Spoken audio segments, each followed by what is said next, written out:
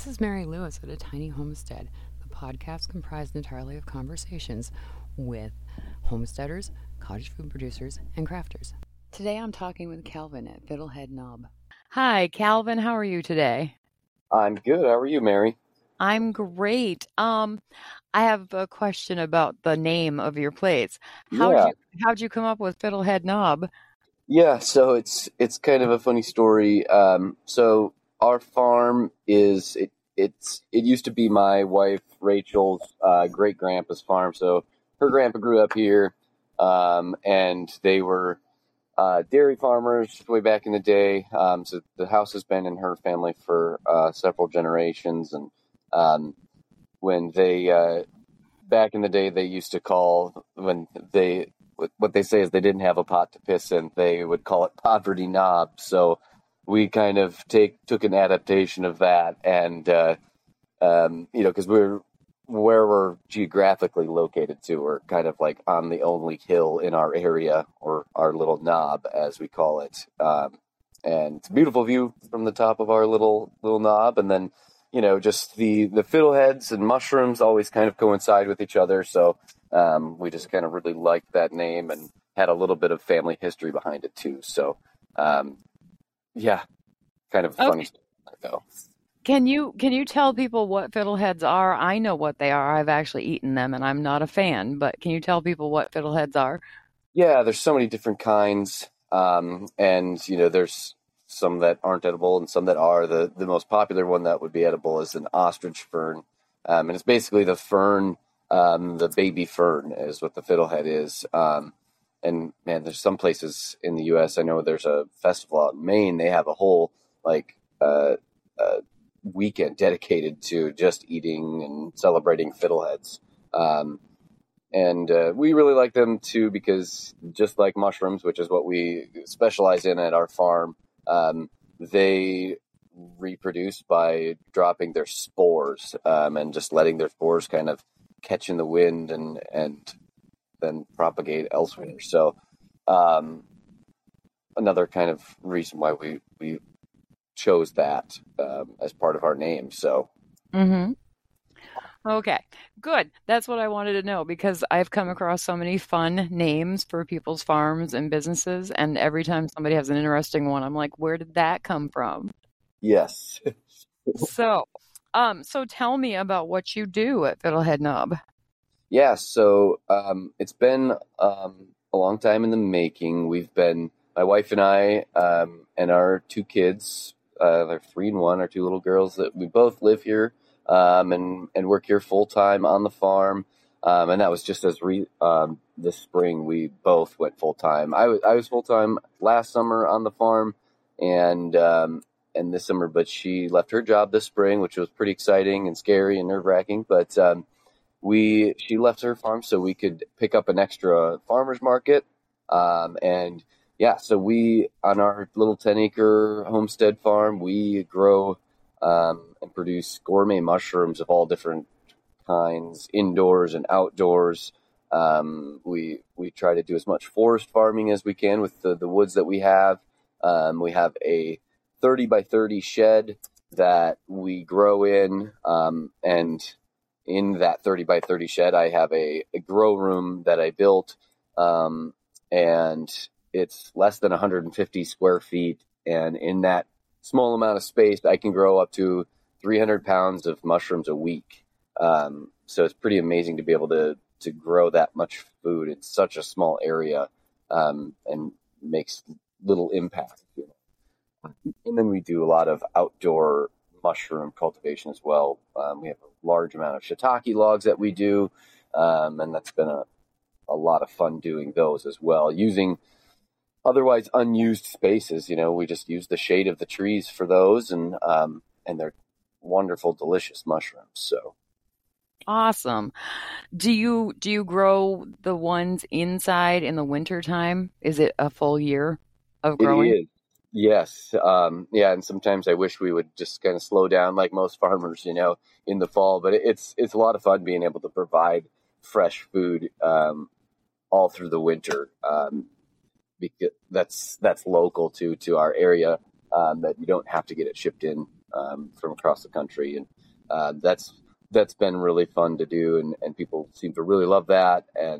But again, it's sometimes we wish we had a little bit more of a break, but around the holidays we kind of try to take it a little bit slower.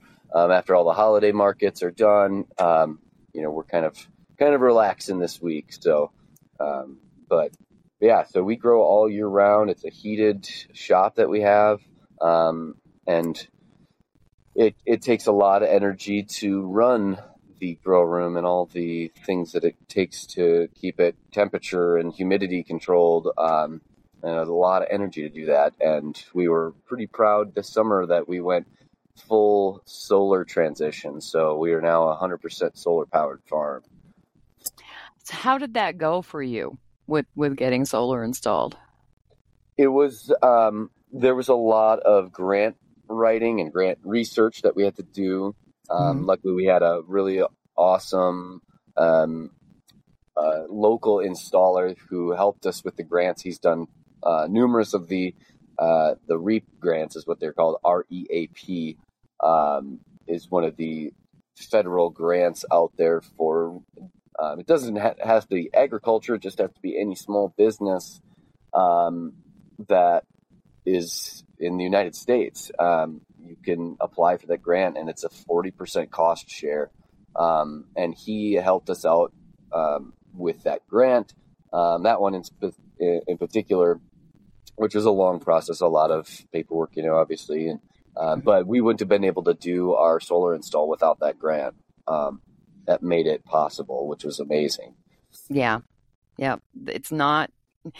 Solar is a fantastic way to make energy, but it is not the least expensive way to do it when you're the one putting in the system. Right. It's but it for our farm model, with being an indoor farm where we're using a lot of that our energy consumption is quite high. It just really made sense. So we really made a big effort to look at as many grants as we possibly could. Like I said, it wouldn't have been possible without it. And now that we are fully solar powered, it's just been amazing. Not being able to own our own power, and to think about our future too, of our growth, and not have to worry about if we add on another grow room to meet demand, am I going to be taking on an extra $200 a month in electric bills? So it really opens up our business for a lot more growth in the future too. So, okay, so is that REAP grant, is that an ongoing grant throughout the year, or is there a deadline to sign up? I believe there's a deadline. If I'm not mistaken, I want to say it was for now funded through. Don't quote me on this, but if I remember right, it was 2025. It was funded through, and you have to have. I believe it's in March is the deadline for the, and then it starts up again maybe January-ish. Okay. Okay. Yeah. The reason I ask is we received a grant from the Market Entry Fund back in November to build a heated greenhouse. And that's all well and good, and we can use the money to do that, but my husband keeps talking about using solar power to heat it. And I was trying to find something where maybe we could get another grant to offset some of the costs of the solar. So I may have to look into that. Yeah, it's a really amazing one. And I don't know that we would have been able to do it ourselves without having the professional help of, again, our local installer who does tons of installs around our area for other bigger farmers and stuff like that. And he pretty much wrote the grant for us, and did an amazing job at doing it, and secured a lot of funds for us. And he's secured a lot of funds for surrounding farmers as well. So we were super grateful for that. Yeah, that's fantastic. So, okay. Questions about mushrooms, because my son wanted to try growing mushrooms, and we bought one of the kits from Amazon, and we followed directions, and all that. And what we didn't take into account is the warmest spot in the house is our stairwell. Oh yeah. And it was fine until we took it out of the bag. And then all the dry air from the heating vent kind of ruined them. Yep. So it was a very pretty log with some really pretty mushrooms on it, but they were hard as a rock and inedible. Oh yeah. So you can't do that. It's got to be a warm, moist growing situation. Yes? Yes, yes. And a lot of times mushrooms are, depending on the strain that you're working with, a lot of them can be pretty forgiving in their environment. Again, you might not get the best looking crop, but a lot of times, like an oyster mushroom, which is one of the more common gourmet mushrooms out there, because they're very easy to grow, it's super fast growing. And again, very forgiving. Even in a dry environment, it'll still grow. Like I said, it might not look very pretty, but or taste very good, but those mushrooms want to grow. So, and we sell a lot of our grow kits as well. That was a new product for us this year. That we did our packaging and everything. That we spent a lot of time. How are we going to market our grow kits? And so what we tell our customers, and it says we send our instructions with them, a great spot to put any grow kit, not just ours, if you wanted to try growing at home, next to your kitchen sink, especially in the winter when it's the dry time of the year, and your sink, next to your kitchen sink, that's going to be about the most humid environment you could probably find in your house, and you're there a lot. The better you take care of it, the better your mushrooms are going to look. So it's just right next to the water, fill up so you can fill up your spray bottle. You're spritzing it a few times a day, and then once after about 10 days, you have a beautiful cluster of mushrooms. You pop it off and cut it up right there. So. Okay, that's what I was curious about because he was so excited. We got him a kit for Christmas last year, and he was like, "Yay, I can finally try doing this." And then they didn't do well at all. Yeah. The other thing that we're going to be doing, I think, this spring is we live on 3 acres and we have a tree line, and we have a whole bunch of wood chips that we bought last summer. And we've put a whole bunch of wood chips out in the tree line, and my husband wants to try growing mushrooms out there. Yeah. And it's shady, and if we get any rain, maybe we'll get mushrooms. Right. Yeah, that's a great way to do it. Use your woods to your advantage and grow food. That's the best thing you could do, and it helps the soil underneath. It provides habitat. There's so many great benefits to it. And, for your specific application, a wine cap mushroom, that's what we do in our woods. We've got wood chip beds all over the place. And it's a lot of fun walking through the woods and just finding the mushrooms that you cultivated, and then, take them inside, cook them up, and have a feast. Well, I think he wants to sell them at the farmer's market because he sold our produce from our garden last year at the farmer's market in LeSueur. And he was like, we have this tree line and we have great black raspberries, but there's not enough black raspberries to sell. And they're very time intensive to pick and get to people because they don't stay good for more than a day. Right. Unless you get them sold and into a refrigerator. So he was like, what can we do with the tree line? And he and my son are very into YouTube. So they went out and looked up things you could do, what you could grow in a tree line in Minnesota, and they both decided that mushrooms seemed to be the thing they want to try this year. So I was very excited to find you and ask you to be on the podcast because I figured I could pick your brain and educate everybody who listens to the podcast. Yeah, absolutely. And that's why one of the reasons I love mushrooms too is they add an extra layer for any home gardener. Even if you have one raised bed, it doesn't matter what you have. You could have just a potted plant on your porch. You could grow mushrooms on that understory layer of that plant, and they're going to benefit each other. And you've just used your space efficiently. When you do put mushrooms underneath, say, your tomato plants, it acts as a weed suppressant. It brings nutrients into the soil that would otherwise not be there. And you're adding an extra layer of food. So you're really getting a lot more out of your your space there. So what kind of mushrooms would we do if we did that? A lot of times, those wood chip beds, the most popular one would be the garden giant King Stropharia mushroom. There's the wine cap is probably the most common name for it. Gorgeous burgundy colored caps, and they're very meaty, and they can get huge. I mean, bigger than my head. I've seen some really, really big ones, which is a lot of fun to grow because it's like they can grow really fast. So, you might go to bed one night and come back out the next morning and it's doubled in size. So, especially for kids, that's a lot of fun to see that, because sometimes it'd be hard to have the patience to watch a plant grow, but with mushrooms, it's like, it's insanely fast. Yeah, and especially with the wild ones that come up out of nowhere. Yep. Um, a couple months ago, maybe September, was it September that we all finally got rain? Um, I think it was September. We have where an old tree was taken down 2 years ago, a maple tree. And we'd had no rain for months. You're in Minnesota, Yep. last summer Yep. was like.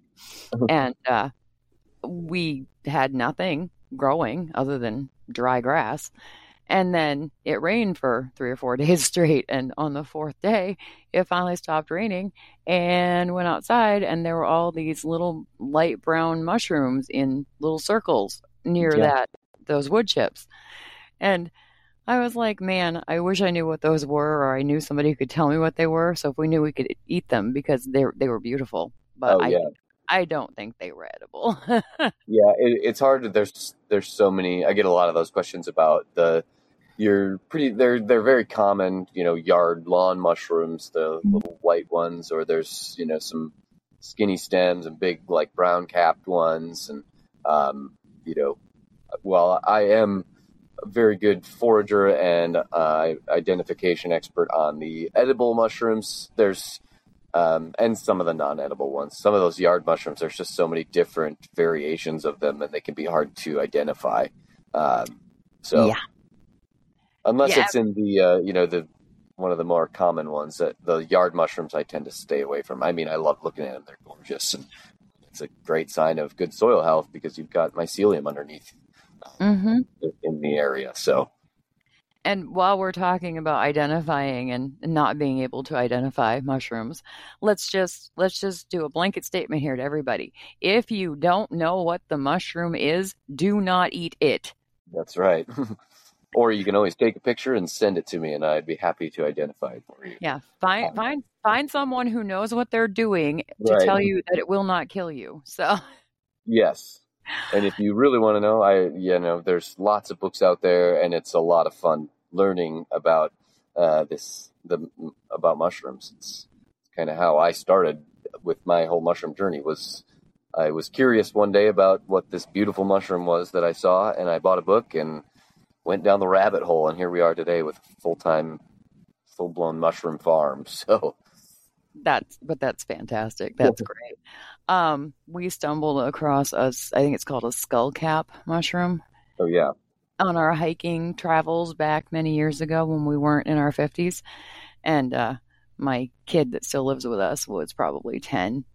And he says, that's a mushroom. And I'm like, yes, that's a mushroom. And he said, it's really ugly. And I was like, ugly just like beauty is in the eye of the beholder. But Right. I probably would not take that home to cook it up. And he said, why? And I said, because I think it's a skullcap, and I think that they're poisonous, and I don't know enough about this, so we're going to just leave it right where it grew. It's going to grow where it's planted, and we're going to leave it be. Take a picture of it and appreciate it later. That's the best thing. Yeah, it looked evil. I was like, that's probably not a good one to eat. We're not doing that. Yeah, there's definitely some mushrooms you don't want to mess with out there. There's a lot of mushrooms that are very easily identifiable, that are delicious. Some of the something you wouldn't find in a grocery store, that's for sure. So yeah, we found morels on one of our walks, and none of us enjoy them. We're not really into them. Yeah. And I mentioned it to my neighbor who lived right next door, and she was like, where is it? And Yeah. I told her, and she said, I'm going tomorrow. And I said, why? And she said, because I love them. I want to go pick them and fry them up and eat them. I was like, you have at it. Here's exactly what they are. So, yeah, I grew up real picky. I was a very picky child when it came to food. And I was not a mushroom fan. And the only mushrooms that I actually like at this point are the baby bellas, which you get at any grocery store. And I think the only reason that I like them is because they're kind of like nutty flavored when you fry them with stuff. Yep. And so I'm not anywhere near a mushroom connoisseur. I'm not really into it, but I am so curious about how it all works. Yeah, So, and I've got a lot of customers who actually they're not same boat as you, not ever really been into mushrooms, but have really enjoyed learning about the benefits, not just the for culinary purposes. There's a lot of medicinal purposes that mushrooms have, and just all the different types. And you don't have to necessarily cook the mushroom and eat it that way to get those benefits. There's powders, there's tinctures, there's they've got mushroom coffee now. There's so many different ways that you can use mushrooms to your benefit, even if you don't like them, and you can ingest those things without any mushroom taste at all, or texture, which is that's the thing with that mushrooms usually. If you don't like them, it's usually like it's the texture of them is what I get the most at markets, that people have a hard time with. So yeah, if they mush, I don't like them. I think that's why I think that's why I like the baby bellas, because they actually have a chew to them. Yeah. But the morels, my neighbor brought some over, and she was like, "You have to at least try it." And I was like, "Okay." And she had deep fried them, and I wasn't into deep frying either, so that didn't work very well. And bit into it, and it was mush, and I was just like, I cannot do this. I'm sorry. And spit it into a napkin, and she was like, what is wrong? And I said, number one, you deep fried it. I said, number two, it's mushy. I said, I can't handle it. I said, have at it, enjoy it. I'm glad you like them, but I can't do it. She informed me on the spot that I was weird, and I said, what was your first clue? Yeah, you don't. I mean, most people that I've ever talked, it's like the morels. That's like the top prize of the mushroom world. But it's pretty amazing, the amount of the varying textures and tastes that are out there in the mushroom world. I mean, we've got one that we grow, and I've actually had some people that, do not like mushrooms, won't even touch the ones in the grocery store. But a lot of times it's like husband and wife. One of them doesn't like them, and one of them does, and they never get to eat them because one of them doesn't. It might be a texture, it might be a smell, whatever. But I've had a couple people that have tried our lion's mane mushroom, which, if you're not familiar with that one, it's a toothed mushroom. It doesn't have gills, like your common mushroom would. But there's a lot of different types of mushrooms. So, there's pores and gills and teeth. But this the particular one in lion's mane, it has teeth on it, and it's kind of hard to describe without showing you a picture. But anyways, it's a really super unique texture and flavor. When you peel it apart, you can picture like you would be peeling string cheese. It kind of peels away like that. And we've actually it has a sort of a crab and lobster like texture and taste to it. And we've put it in crab cakes before, and in place of using crab, and it's honestly hard to even tell that you're eating a mushroom. And I've had some customers that, they were just like, I never knew that I could eat mushrooms in this way. And, and now they come back every week and get lion's mane, because it's that super unique texture and flavor that, that's different from what that they'd known their whole life, which a lot of people, it's the baby bellas and the white button mushrooms. So, been a lot of fun educating people on that. Yeah, or the canned mushrooms. No, no, Right. do not Yeah. can mushrooms. It does not go well. Don't can mushrooms. Um, so, so, I know that there are people who go out and forage for mushrooms, and I keep hearing that people take mesh bags to collect the mushrooms because as they're walking back out of the woods, it spreads the spores from the mushrooms that they harvested. Is that correct? It is, yes. Yeah, and then the it's pretty amazing if you were to put how they drop their spores. You put a mushroom under a microscope and you see all the little hyphae that shoot out the spores with such force. They want to, just latch on everything, and there's tiny, tiny little things that are just the sticky little spores that when you have that mesh bag, it just kind of spreads them out, and hopefully they come back. It might not be for 10 years until it can get an established mycelial network there, but it's always a good practice when foraging with mushrooms to let them drop their spores still after you've collected them. Okay. And always leaving a little bit for the next person too. That's a good practice if you are foraging. I always, if you find a big cluster of chicken of the woods or something, take a little bit, leave the rest of it for somebody else who maybe wants to find it, or for it to drop its spores so it can find another log to grow on. As with everything, leave it better than you found it. Right. Yep. So you guys started doing this when? I thought I saw 2017 on your website. Yes, 2017 was the official, like, we created our business, and we had just moved back. My wife and I from North Carolina. We had lived out there for a couple of years, and I worked on an organic and biodynamic farm out there and learned a lot about organic farming, and that was just more so vegetables and animals out there that we did. And I started a little mushroom enterprise for them at their farm, and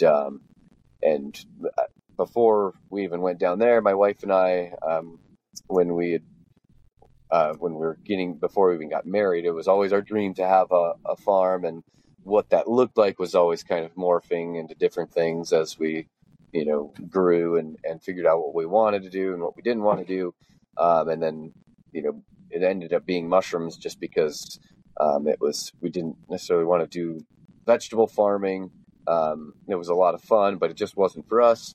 And the mushroom farming really kind of stuck out to us, and because we love going on hikes, we love foraging and gathering wild food, and that, so it all just sort of made sense for us. And then when we finally started it in 2017, we were in our basement at our home now, growing, which is where a lot of growers start, and we made a lot of mistakes, and we learned a lot, obviously, from those mistakes too. And then we ended up, just before COVID started, it just wasn't really working out. So we were kind of like, okay, we're going to stop for a little bit, reassess, keep kind of doing it on a hobby scale.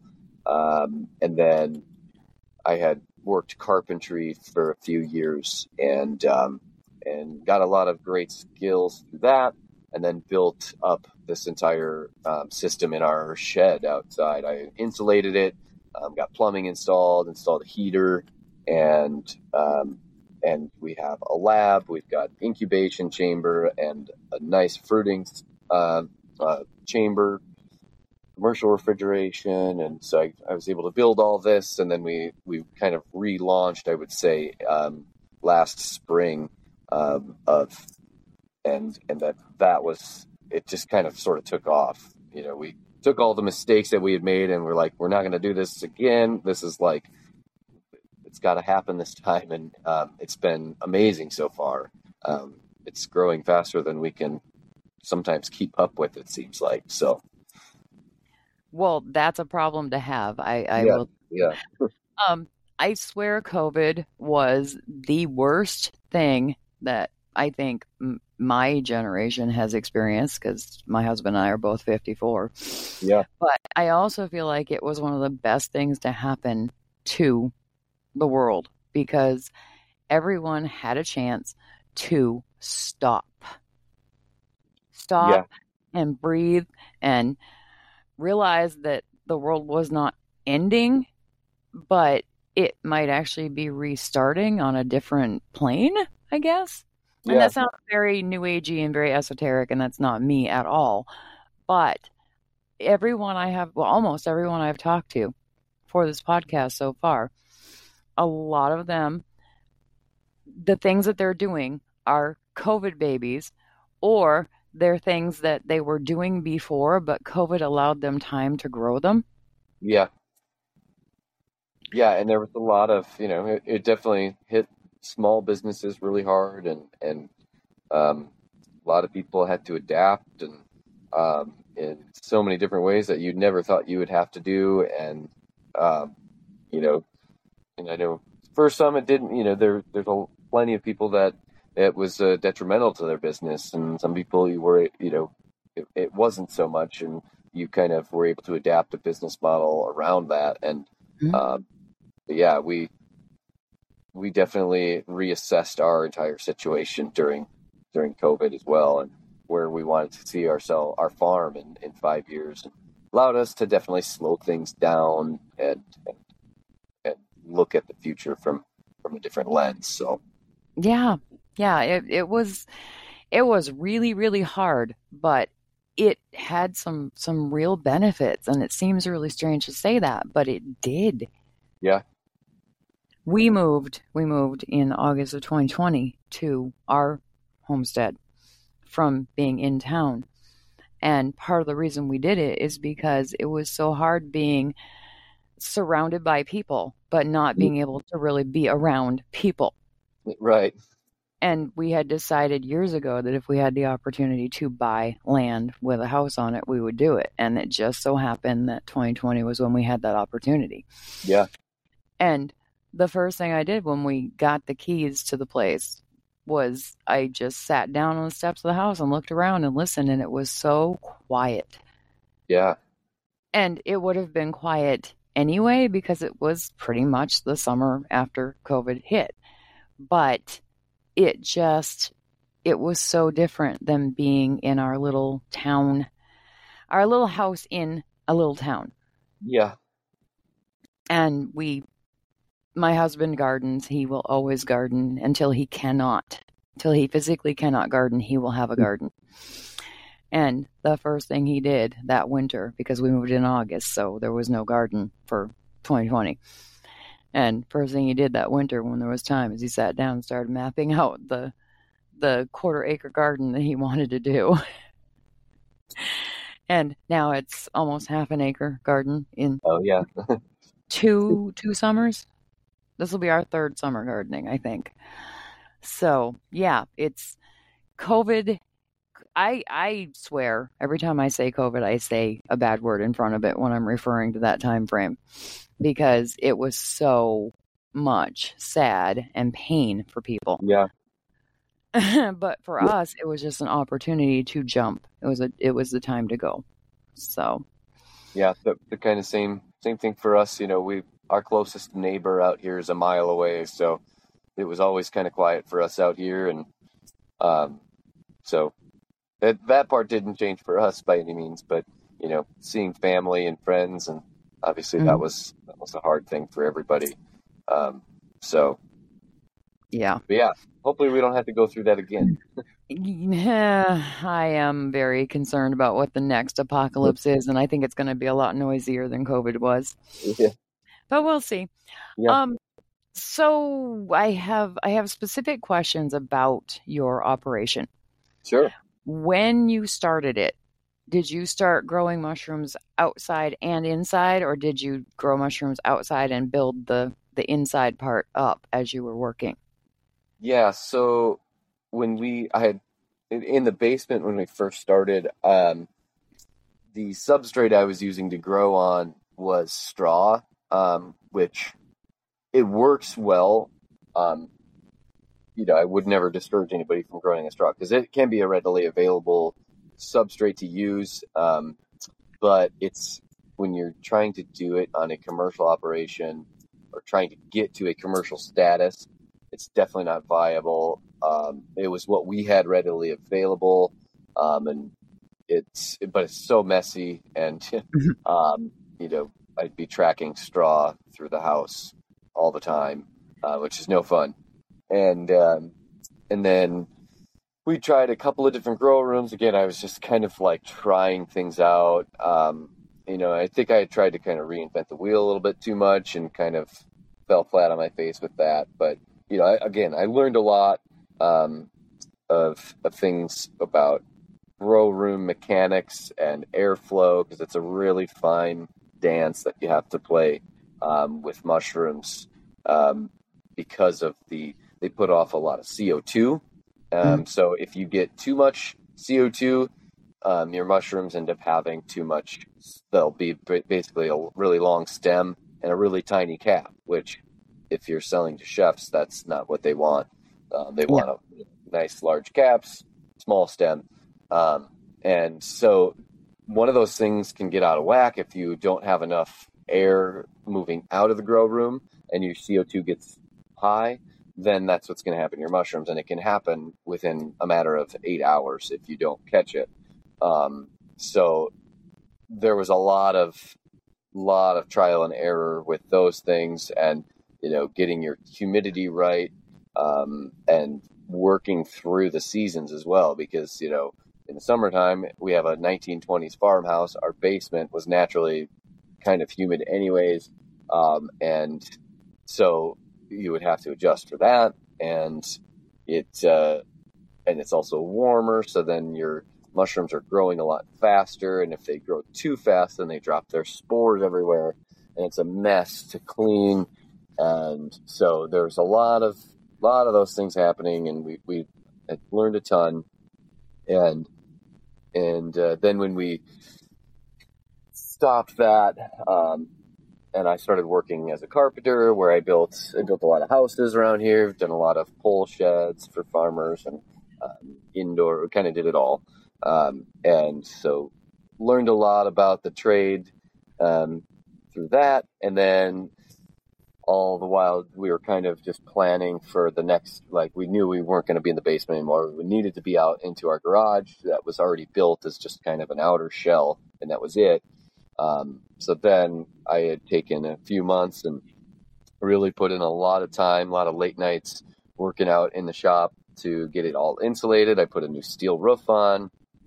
Like I said, we put a gas heater out here, and really made it so we could run a viable business in here, and built up my grow rooms with the knowledge that I had before about airflow and how to make sure that you don't have any dead zones in your grow room where, say if you put a block down there, it might not grow, because sometimes if you get a corner of in the room where air gets trapped and doesn't move, it just becomes stagnant, and then you end up with contamination.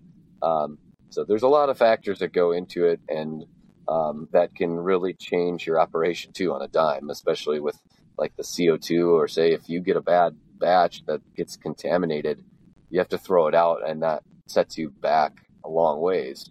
But now, we're in the shed, and we grow on sawdust and soybean hulls that are pelletized, so it's a much cleaner way to go about doing it instead of having to use straw. So that's been really nice.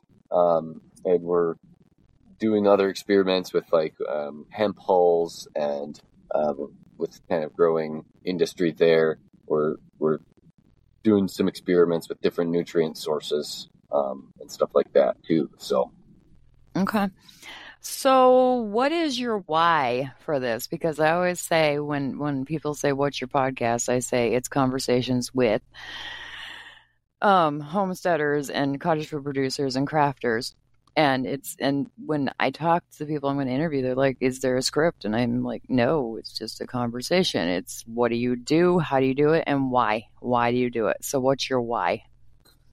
Oh, yeah, there's a lot of different reasons, and right now, I would say my why is for my own true passion is of growing food and doing something unique and a lot of fun. That's a lot of problem solving for it. But I would say, providing for my family. We've got a 3-year-old and a 1-year-old, and it's always been our dream to raise our children on a homestead and really put the focus on our food and the things that we do outside with each other, and being able to be at home with my family every day and have them here has just been a beautiful motivation for the growth of our farm. And we also really love local food, just anything local food, the people that are involved in it, the community aspect of it. We meet so many people through the different farmers markets and different farmers that are doing amazing things, getting to collaborate with different chefs and other farmers, and getting to talk to people such as yourself that are promoting small businesses. And it's been a really wonderful journey, and this seems like it's just the beginning still. So Yeah, and you're younger than we are, so you have more years, yeah. hopefully. Yeah, hopefully. Yeah, and honestly, this podcast started because I needed a baby. I needed something to take care of Yeah. because my husband does the gardens. We have a dog who is basically our fifth child, but she's now 3 and she's turned out to be fantastic and pretty well behaved. So there's not a whole lot of keeping an eye on her now, Yeah. unlike when she was 8 weeks and tried to eat everything in my house, including my house. I needed something to do, something creative to do. And we are trying to do homesteading here, and I feel like people don't understand that homesteading is not, number one, it's not crazy. Number two, it's not something that only certain people can do. And so I want to know how other people are doing homesteading, and cottage food producing and crafting falls under homesteading. So I was like, I need to find people who are homesteading or crafting or cooking, because that's what I want to know about. What are people doing? Because there's this homesteading movement that we keep hearing about. But people have been homesteading since humans became humans. Right. And, there's so many different versions of what a homestead can be, with land access being what it is. That's a lot. I think people could look at homesteading and see like, oh, that looks amazing, but how am I ever going to afford land to be able to do that and move out of the city where I'm away from all the resources?